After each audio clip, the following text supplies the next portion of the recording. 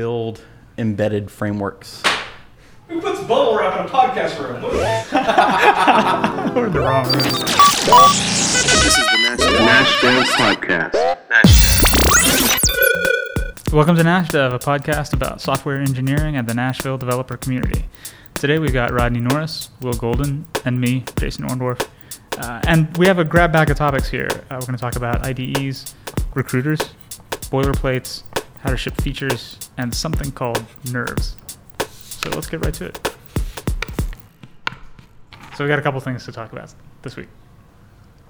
At least I have these notes that I've written down that I can't decipher anymore, but we'll work through it together.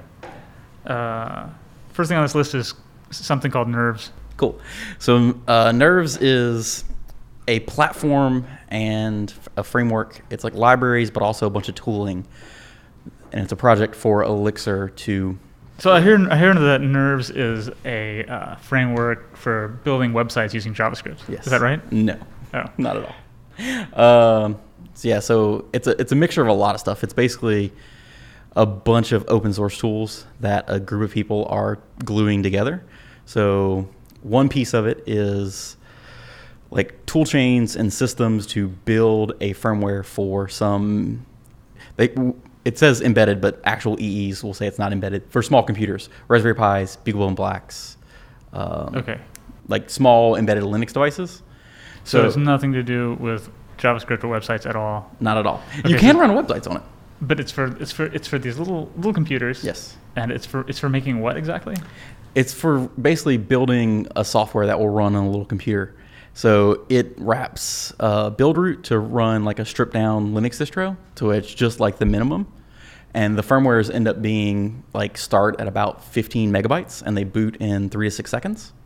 And they cool. run the Erlang VM, and you can actually do Elixir Erlang or Lisp flavored Erlang.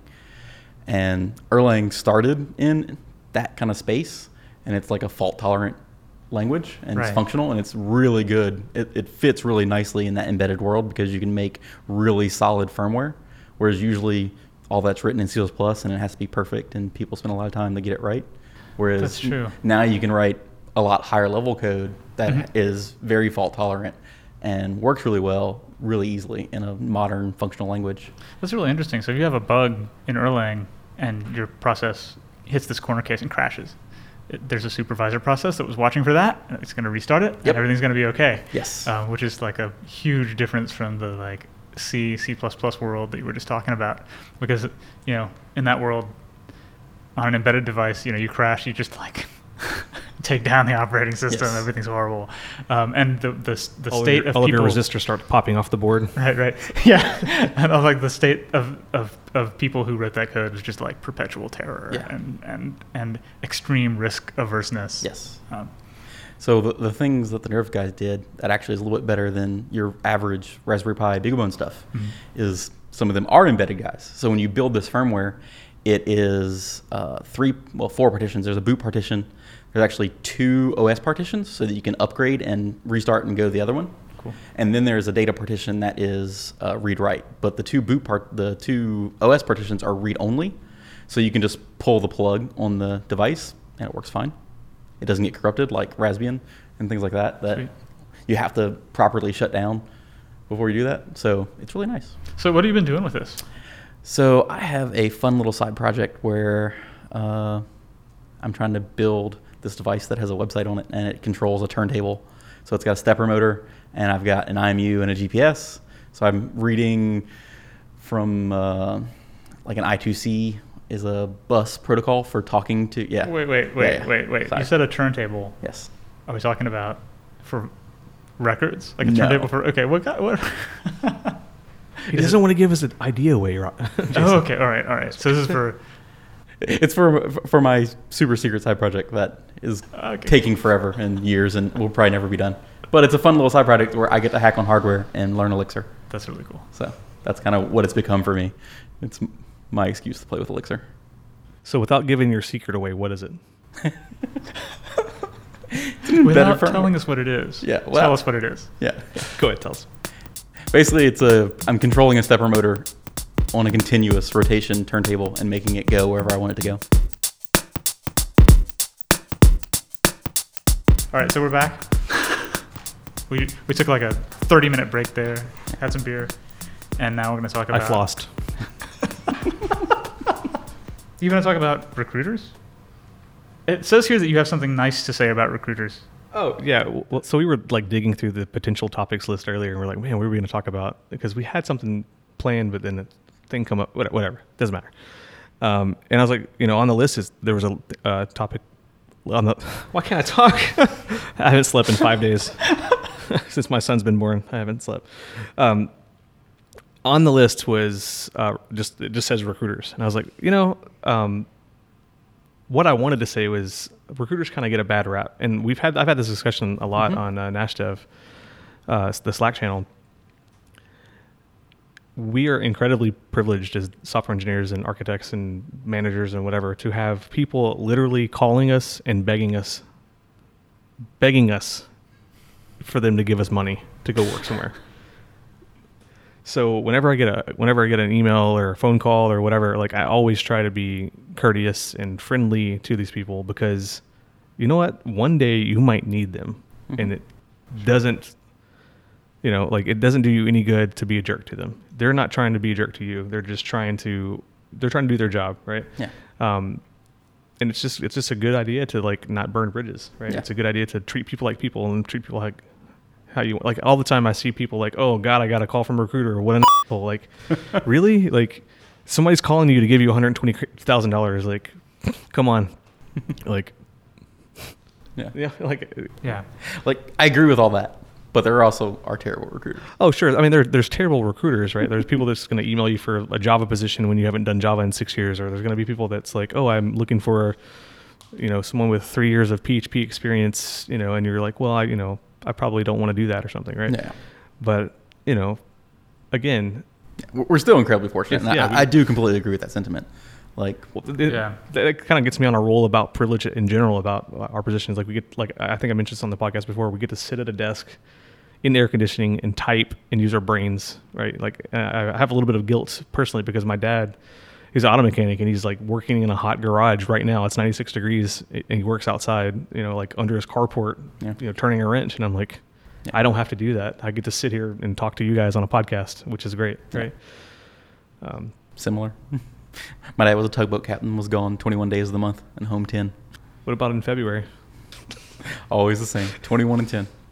Anyway. But it only has 28 days. I know. It would go over the next month. Just fine. Yeah, I don't really have much else to say about recruiters other than just like, hey, treat them like people. Be cordial with them. Yeah. I agree. You might need them one day. Yeah. Right? I agree. And if you encounter a bad one, just ignore them. It's easy enough to do that. Yeah, it's super easy just to pick up your phone and say, hey, I'm not interested right now. Yeah. I'll keep your contact information if I ever need you, blah, blah, blah. There's a couple of recruiters that I actually would do if I end up finding myself in a position to need one, like Scott Gordon at Vaco. I would definitely call him. The folks at Technology Advice, they're awesome. They sponsored Nash.js and a couple others. Like the ones that are super into giving back to the community, like they kind of win me over a little bit because like they get it. They get that it's not just about filling single placement or filling bodies. It's about building relationships, and that's kind of what I'm talking about here. Is like it's a symbiotic thing. They want something from you. You want something from them. You should build that relationship and make it grow and make it beneficial for a greater body of people. Yeah, and ideally, recruiters should be a benefit to you because they want to place you, but they also want to keep the relationships with the employers so they know them. And a lot of times you can get a lot more feedback through a recruiter than you would normally just applying at places because they have that relationship, so they can have like that back channel communication and kind of give you pointers and things like that instead of just cold. Yeah, I mean, as a manager, like I don't know if I would personally like use a recruiter to go find a candidate. Hopefully I would be connected well enough in the community and be able to like reach out and talk to folks on a more personal level. But like I said, but like, again, like the amount, it depends on how many people you're trying to hire. Sure, yeah. If you're trying to hire 15 people, and it's. I mean, like I've had to do interviewing, and it's really hard. It's really hard to do a good interview, which is something we could probably talk about later. But like doing, good interviews to really vet folks, like that's hard. So maybe having a recruiter do that pre-screen process for you, that could be super beneficial. But because ideally they have those relationships, so they're pre-screening that, and they know, like, if you're hiring for a C# job, they're not going to send you a PHP person. Right. Yeah. Again, just to reiterate, I think the key takeaway I wanted to have on this little blurb was just like, it's really fun and easy to like just bash on people, right? And they're just trying to help you out. They're not trying to be jerks. I think that's good. Just like in general life advice, like have empathy and understand that those people are humans. Like no one's trying to be a bad guy. Like no one thinks they're a bad guy. Like they're just like trying to have a job and do the thing. And like ideally, it's a mutually beneficial relationship. Totally. Yeah. Well, I was gonna say the empathy thing is really a good point, because like, you'll get an email and they're like, they don't get the buzzwords right. They don't get the lingo just perfect, right? And you have to think like they're doing the best. They don't, like, this is Japanese. It might as well be Japanese to some people.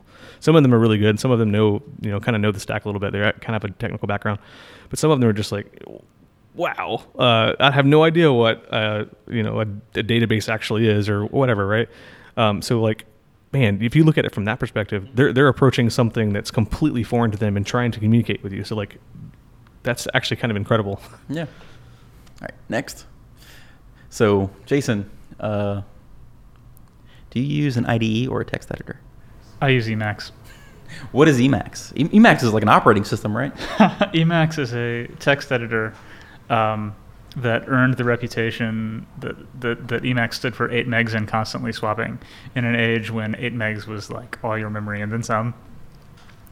And today it's still 8 megs and it never swaps. It's just like, it's probably petite compared to Atom. I don't know. Oh yeah, sure. Atom takes like, I don't know, like 400 gigs of RAM right now. I don't know. Yeah, Emacs, it's a text editor, but it is programmable in this weird dialect of Lisp that a lot of people have learned just because they use Emacs all the right. Like Emacs, I learned it at an impressionable age, and it got into my fingers and my muscle memory, and now I know how to do everything in Emacs. I know like 3,000 commands in Emacs, and there's no point in ever switching to something else. And the way I feel about it is like, Emacs is terrible. It's so horrible. If you ever have a hand injury and you lose a pinky, would you switch? I would be unemployable after that. I wouldn't be able to reach the control key. So if it was my left pinky, I'd be in big trouble. You'd need like a foot pedal. Do you remap your control key to caps lock? I don't. Not yet. I might. Yeah.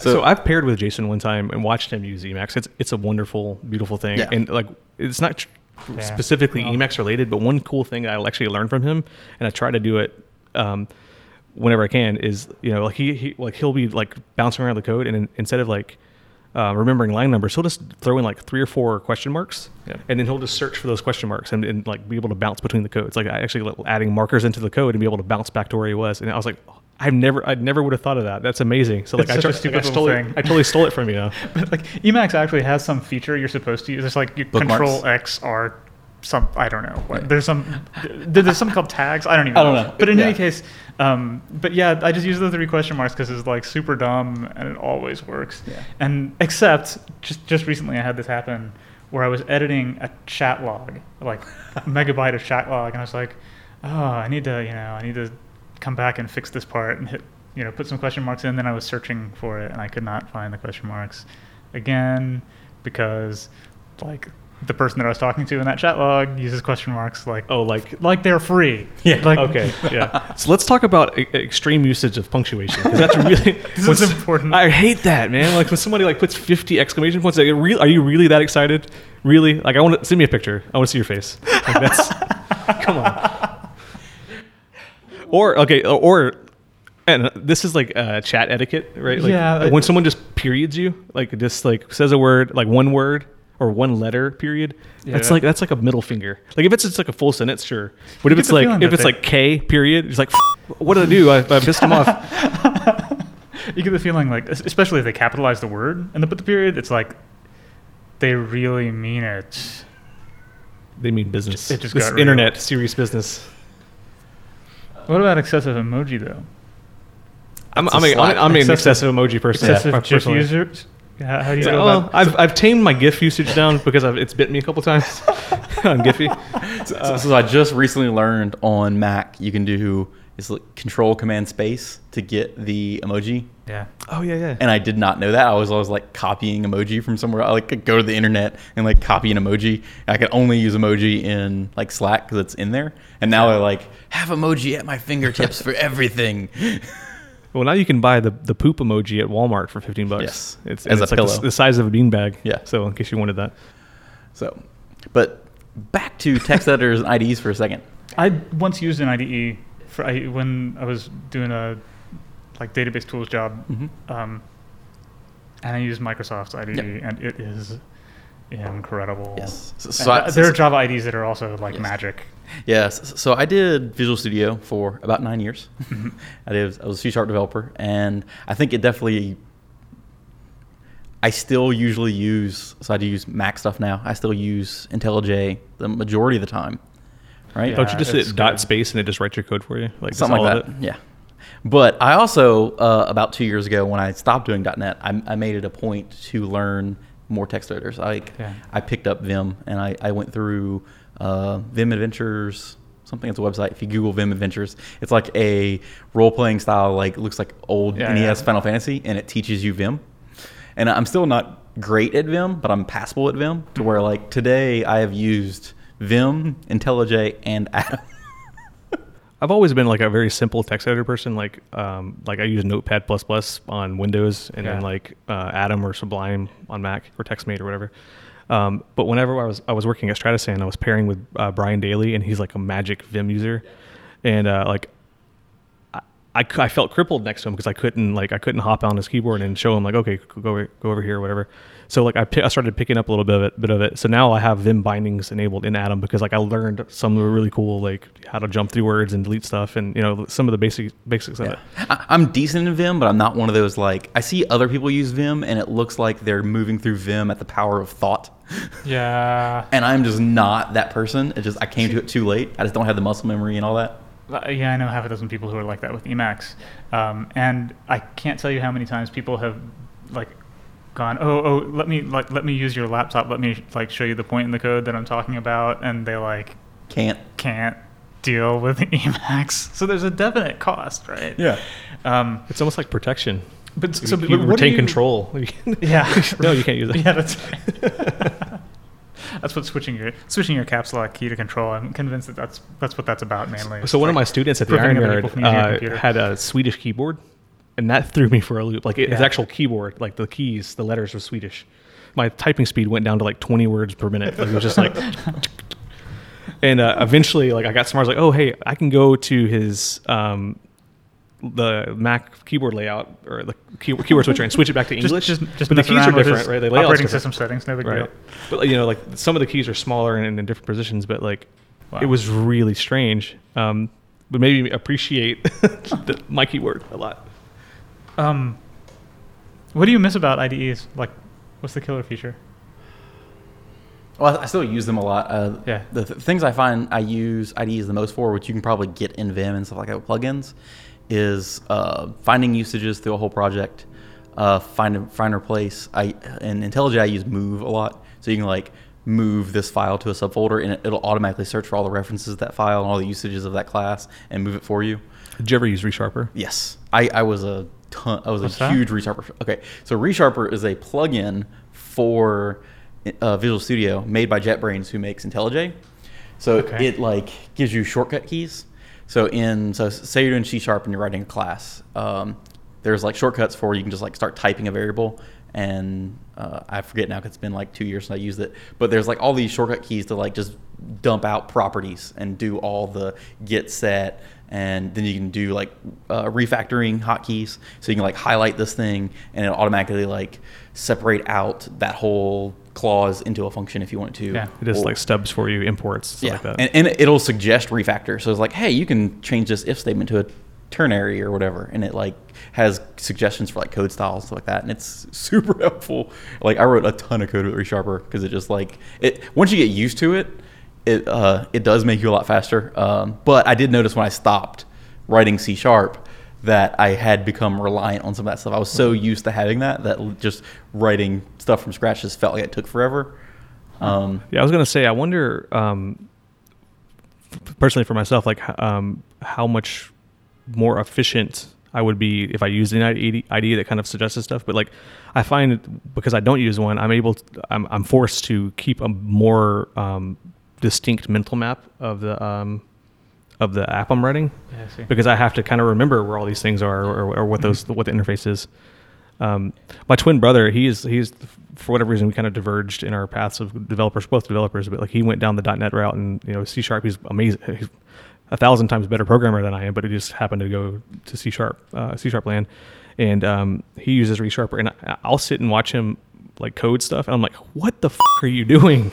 What is this? Like, it's just like he'll hit 7 keys, and all of a sudden, like he write the whole thing. I joked about the space dot thing, or whatever. Like, the whole thing's written, and he's like, hits the run button, and it's like all of a sudden there's an app. I'm like, how did you do that? That's amazing. Well, Visual Studio also writes a lot of code for you. So there's like lots of code behind things. So like to build a form, like, and I got to the point where I like knew what it was doing behind the scenes, and I could do a lot of that stuff myself. But like in like application development, you like drop a button on like a GUI, and it automatically, like, you double click it and just takes you to the code where that code gets executed, and it wires it all up for you. It hooks up all the handlers and all that for you behind the scenes in like the .designer file. So, but none of that is what I miss about Visual Studio. Yeah. So like all the stuff where it kind of helps you with these purely mechanical tasks, messing around with code. Yeah. I can take or leave that. But what Visual Studio had back in the day was like magical integration with the debugger. Oh yeah. So you hit the run button, it's running your code, and it gets to a certain point that, like, where there's something that's never supposed to happen. It's really easy to just like have it stop there and show you what's going on, show you the values of all the variables, and that I still don't even have that in Emacs, even though there's supposedly projects that do that for you. I miss that. Yeah, so I got that running. It's the with Python in IntelliJ, with like Python app website running in a Vagrant box. You can hook all that up. Yeah, and it's not as easy as it is in Visual Studio, because it's all Microsoft and all just works for you, and it's great. Yeah.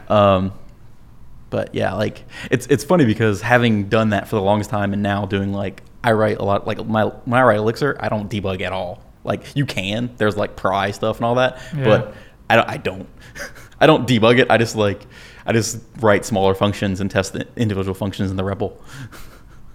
Or like log stuff to the console if I have to. Is that a difference in programming languages, or is it just like how you're adapting to not having that tool? It's how I'm adapting to not having that tool. Like, it's still useful. Like, there are times where like it's really useful to have it, but I also like the new tool of having a REPL and being able to just like jump in a REPL and try just small things out. That's like the thing. I'll do that. The REPL too. Yeah, I know. It has a REPL. It does. On my first class teaching JavaScript, I think we were like a week and a half in to actually learning the language and stuff, and I forgot to tell my students about the debugger. Like, we were like seriously a weekend. And then I was just doing something. I was like, hold on a second, this isn't working right. So I popped up in the debugger, and they were like, what the hell? What is that? And I showed them. It's life-changing. I showed them that, and they're like, why didn't you show us this? Because like they've been like struggling with, whatever, for whatever reason the button was. Especially when you're just starting out, to be able to like step through and look at all the variables. To your code, but to actually see it, right? That in conjunction with the there's an article and like a video and like this demo website that kind of shows the call stack execution or the event loop, and it shows you how the event loop works, and you can see the events queuing and stuff like that. Like, those two things that just like kind of open their mind. They're like, whoa, what is this? It's magic. It's not magic. It's cool. It's kind of magic, but it's not magic. I understand it. Right? It's really cool. Well, that's what a good IDE does. So we're back. We just took a quick break. Rodney had to take off because he's hosting Nash.js tonight. We're having like a Google workshop thing. So next on the list, we're going to talk about shipping features incrementally. So I wrote that down, but I don't know what that means. So why don't you tell me? We kind of touched on this a little bit. I don't know, was it 2 episodes ago with the nature of software development, and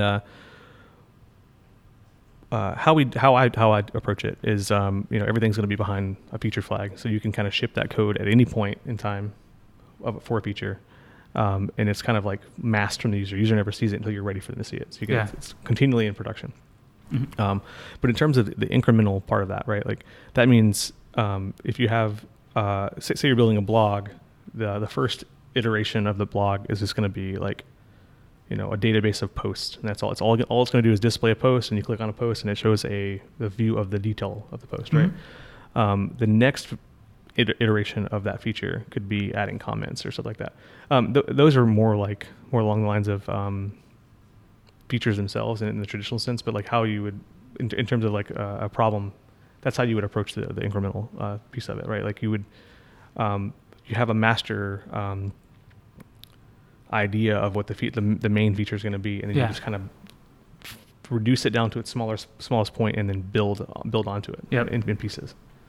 The really tough part is finding that starting point, like what is good enough to ship right now, and what is small enough to ship it on time. Right. That's really, really hard. Yeah. Man, if there was like some master classes that you could take, I would probably sign up for them, because it's tough. So when you ship stuff incrementally, it seems to me that then you've added this Boolean to your product that like now you kind of have to test it both ways at the same time. You have to keep it running both ways.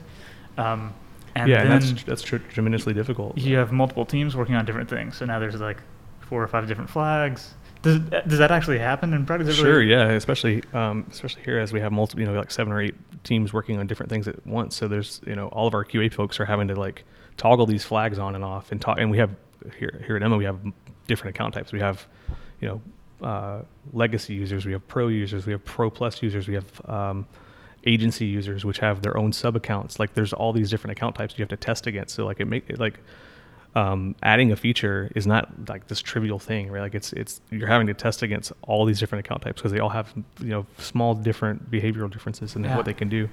So and from the QA department's like standpoint, they don't know what exactly they can't tell like out of thin air what you might break like behind your feature flag. Sure, yeah. So they can kind of isolate it to a specific area. Like for the most part, there's sometimes where it's kind of screwy off the left field, but like a lot of times they're gonna. Part of our process is to do like a regression test before we send it live, anyways. But it's really really tough as a developer, because one of the things we kind of what's the word? Encourage, right? Like one of the things we really encourage is to have the developer do a smoke test and do a full feature test before you send it to QA, right? Because there's that comm lag that's between the two. So like have it ready, and like kind of your thumbs up, like I've tested it, I know it works. So like if you come back to me, I'm going to be completely surprised. I'm going to be completely stumped, instead of like, oh yeah, that happened that third time I did that. I thought it was just a fluke. Right? Sure, like, right. So with my work on Firefox, one of the things that we do sometimes is we'll have a feature be on in the nightly build, and we just have an if statement in the code, so that so it'll be on the nightly builds, and it'll be on in what's called Developer Edition, which anybody can download. Anybody can download any of this stuff actually, but you can download Developer Edition, and it's kind of like Firefox for developers, right? And it'll be, this feature will be on there. Most of the features that I'm talking about, these are things like, the 19th different form of border radius, so that you can like use this. They're features targeted at developers, right? Or they're like some JavaScript syntax thing, right? So they're not, they're not things that are going to break the experience for end users. But we'll ship something that only to the users that are like on bleeding edge versions of Firefox, and then as you get closer to like the beta release and the actual final shipping release that goes out to everybody, features just automatically get turned off or prefed off, so that you'd have to actually go in there and find some checkbox in the UI and turn them on again. But then there's an issue with that, which is like, if on the rare occasion where we do something that really does affect like the end user experience, in some way, like something that has big performance implications for slower machines, the actual person receiving those super early bleeding edge editions, like those are our early adopters, and those are like web developers who have like really beefy boxes and laptops and stuff. So we just won't know right until later. It's too late. Right, yeah. We won't know until later. So we're looking at being able to do this more. That's actually really cool. Like the whole idea of a nightly release, or like the developer like canary builds or whatever in Chrome, having that like a beta channel for an app. So like even for an app like Emma or an app like Eventbrite's app or whatever, being able to actually like as a user preference yourself into, hey, I want the new hotness, and like be like kind of opt yourself into a beta group and be able to release to those people and get feedback would actually be really interesting. Really interesting. The way we kind of do it right now is like we have our account managers like reach out to customers like on a personal level and say, hey, we'd like to include you on this as a test user. Would you like to do it? Or through intercom messaging through the app. Well, that can be really nice too, because you can, if you're having a conversation with them, then your customer can it's less likely for tell them you what it feels like to use the feature. Like you get much better kind of feedback. Got a ton of value. But there's something like when you were talking about that, about having people opt in on purpose, right? Like that's the exact thing that causes it not to be a statistical sample of of our user population. So I know that something some websites do is they just randomly opt some users, and so it's the exact same thing. Except I think Facebook does that. Facebook GitHub does it. I think GitHub does it. Twitter definitely does it. So yeah, like just the other day, I was on Facebook, and all of a sudden, when I focus the status bar, the whole screen darkens. Like a light box comes up, and the status bar is the only thing that's like illuminated. And like that just happened recently, and I was like, does that happen on my wife's computer or my wife's account? It doesn't. So like I've somehow or another got opted into that, which I'm not sure what that means, but. I was like, oh, that's interesting.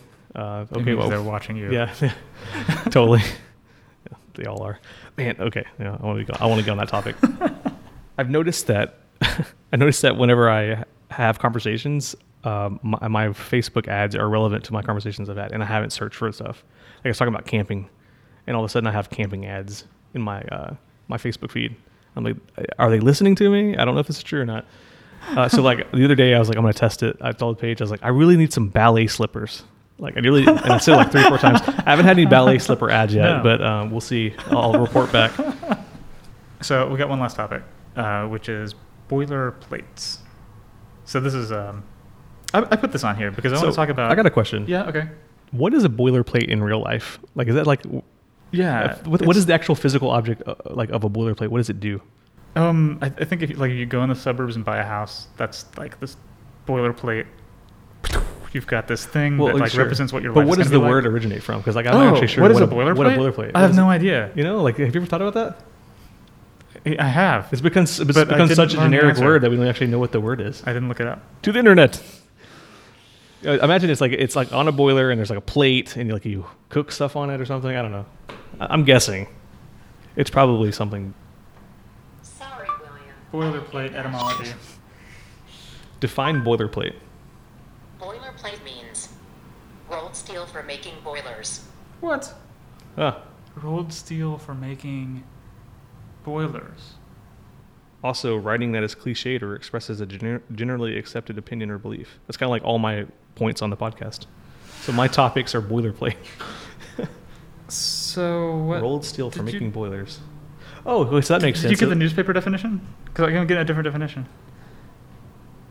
So it's like sheet metal that you can make a boiler out of? This one says newspaper and now information technology slang for unit of writing that can be used over and over without change. You know what we should do? We should Google image search boilerplate and see what it comes up.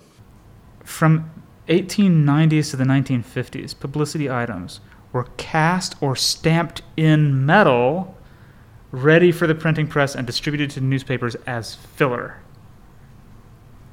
So there was some like newspaper print supply company that would just send this stuff out. Here are some ads in case you have blank spaces in your paper. That's awesome. And that's what it is. That's where it comes from. Gutenberg would be proud. So here's like, you guys can't see this, but I'm showing Jason a picture of some metal sheets. So that's the it's like sheets of like I don't know, like an inch thick. It looks like a piece of plywood, but it's metal. It's just metal sheets. That's all it is. God, this is exciting. This is riveting. Riveting podcast material here. I saw what you did there. Riveting. I didn't even mean to do that. That was a complete accident. So you saw it. I didn't see it. I'll see myself up. So boilerplates. Do you use them? Me, I'm not. Gosh, like it feels like. So I know that you at least have used them on projects that we've worked together on, and my experience with that is that I never have any idea what's going on. But like when I go into a project that was started using boilerplate, it always has stuff in it that's not being used. And it has structure too. Like, and that's the point, right? But it has structure that's not being used. And so it gets me a little bit. There's a story of some manufacturing process where there's an onion in the vat. Do you remember the story? I'll have to look this up too. But there's a story where of like somebody goes to like a factory. Some executive comes in and they're being given the tour, and they're showing some chemical being prepared in a vat, and somebody says, okay, and this is the point where we throw the onion in. And he's like, what is the onion? And they explain that like whoever it was that designed this industrial process always threw an onion in, so they kept doing it after he died. Nobody knows why exactly. And the story is that the executive gets like kind of miffed about this and tries to, it demands that they figure it out. And it turns out that the purpose of the onion is that like that's a way of telling if the vat's at the right temperature. They just like kind of throw it in there, and like based on what happens to the skin of the thing, they can like, right. So that is how I feel about like every single thing inside of a boilerplate that I don't understand is like that could be used. I have no idea if it's important or not. So I have to kind of keep it alive. Yeah, totally. I completely agree with you. I've used them before, and I like to use them sometimes. It's definitely one of those things that like you need to understand the tool that you're using instead of just blindly like, okay, that's how they do it. For me, it's a really good way to explore different structures that people have come up with, and I can say, oh, cool, that's a cool way to do that, right? It's just kind of like code reading, right? And sometimes I'll find one. I was like, oh, that's how I would have done it. So then I could just point you to that thing and say, this is how I would have done it. Yeah. And then we could just work on a project together. Sometimes it's just like the hackathon mentality. Like when we worked on a project before for like the Prisoner's Dilemma or something. Yeah. And it was just like, oh crap, I've got 3 days to do this. I'm just going to clone some random boilerplate repo. I probably didn't even research. No, and literally it got done within 45 minutes of when it needed to be done. So if you had written it from scratch, we wouldn't have made it. Sure. Yeah. Actually, we were like, or if you were like on stage, like about to talk, and if I was you like stopped to go to the bathroom, we wouldn't have made it. Like, it was really close. That was fun. Every second matters, I guess. It has its benefits, I think. Like you get to see like a full working implementation. So like a lot of times you see documentation, it's just little snippets of like here's how you can kind of do this one thing or whatever. But boilerplates are more like, oh, here's an actual full fleshed out implementation of, like an example of like a Node app, right? Like here's universal rendering or isomorphic rendering or whatever you want to call it. Yeah. Here's how you would actually do that. Here's how you actually would populate your initial state. Here's how you would actually render this component tree down to a string and send it to the client and have the all the routes respond correctly, so that if you refresh when you're on the about page will load with that correct component, stuff like that, right? You actually can see that without having to do a lot of digging. Yeah. I'm not saying, I don't think you should start all your projects with a boilerplate, but it's definitely a good way to kind of explore a little bit, like earlier today on the Beginners and Mentors channel on the NashDev Slack, someone was asking about how to deploy a React app, and Rodney actually jumped in and said, hey, just send it to S3 if you're just serving an HTML file. That's all you need. Then do that. It's going to work fine. But then he got on a topic of actually wanting to serve it universally, so I actually just sent him to megaboilerplate.com and then said, hey, click the Node, then Express, then select which CSS framework you want, and then which front-end app you're going to use, like Angular. It was Angular, Ember, and React. So you could choose React, choose which template language, choose if you want Redux or not, and then like just spits out this thing. And then like I actually looked at the code that's generated, and it's you can choose between Gulp and Webpack and NPM scripts and all that stuff. And I looked at it and I was like, wow, this is like as close as, there's a couple things I would change. I don't like how the actual folders are structured in terms of the separation between the front end app and the back end app. Anyways, I was like, wow, this is actually really close to what I would have just done from scratch, because I've built enough React apps now that I know better, right? But like, I think it's a healthy idea to actually go and download several boilerplates and just to see the different ways to structure stuff. To see, kind of it's like patterning, right? Like you learn different patterns and learn different ways to do things. That's really cool. I'm glad I asked. Cool. Yeah. All right, so let's do picks. Oh, okay. So I recently just finished Leviathan Wakes. I'm actually sure if that's how you pronounce it. I think it is. But it's book 1 of like 6 of the Expanse series, and it's by James Corey. The ending was kind of eye-rolly, but it kind of built up to the next books that I'm starting to read. Really good book, really good series, so far at least. Okay, so my pick is A History of the World in 100 Objects. It's a book. Oh, that's cool. It's also a podcast kind of thing. You can find it on your podcast thing. That's it. Hey, this is Rodney. We have some local conferences coming up. Music City Code is being held at Lipscomb University on August 18th through the 20th, and tickets are still available. Coder Fair will be on October 1st and 2nd at the Nashville Software School. The call for papers is currently out. If you're interested in speaking, this is a great local conference to be involved in. November is also at Lipscomb University on November 20th and 21st. Early bird tickets are currently on sale, and the call for papers is also out. If you're interested in any of these, the links will be in our show notes. You've been listening to NashDev. We're a production of Relationary Marketing, edited by Rodney Norris and Clark Buckner. Like us on Twitter, Facebook, and SoundCloud at NashDevCast. And if you review the show on iTunes, let us know, and we'll send you a sticker.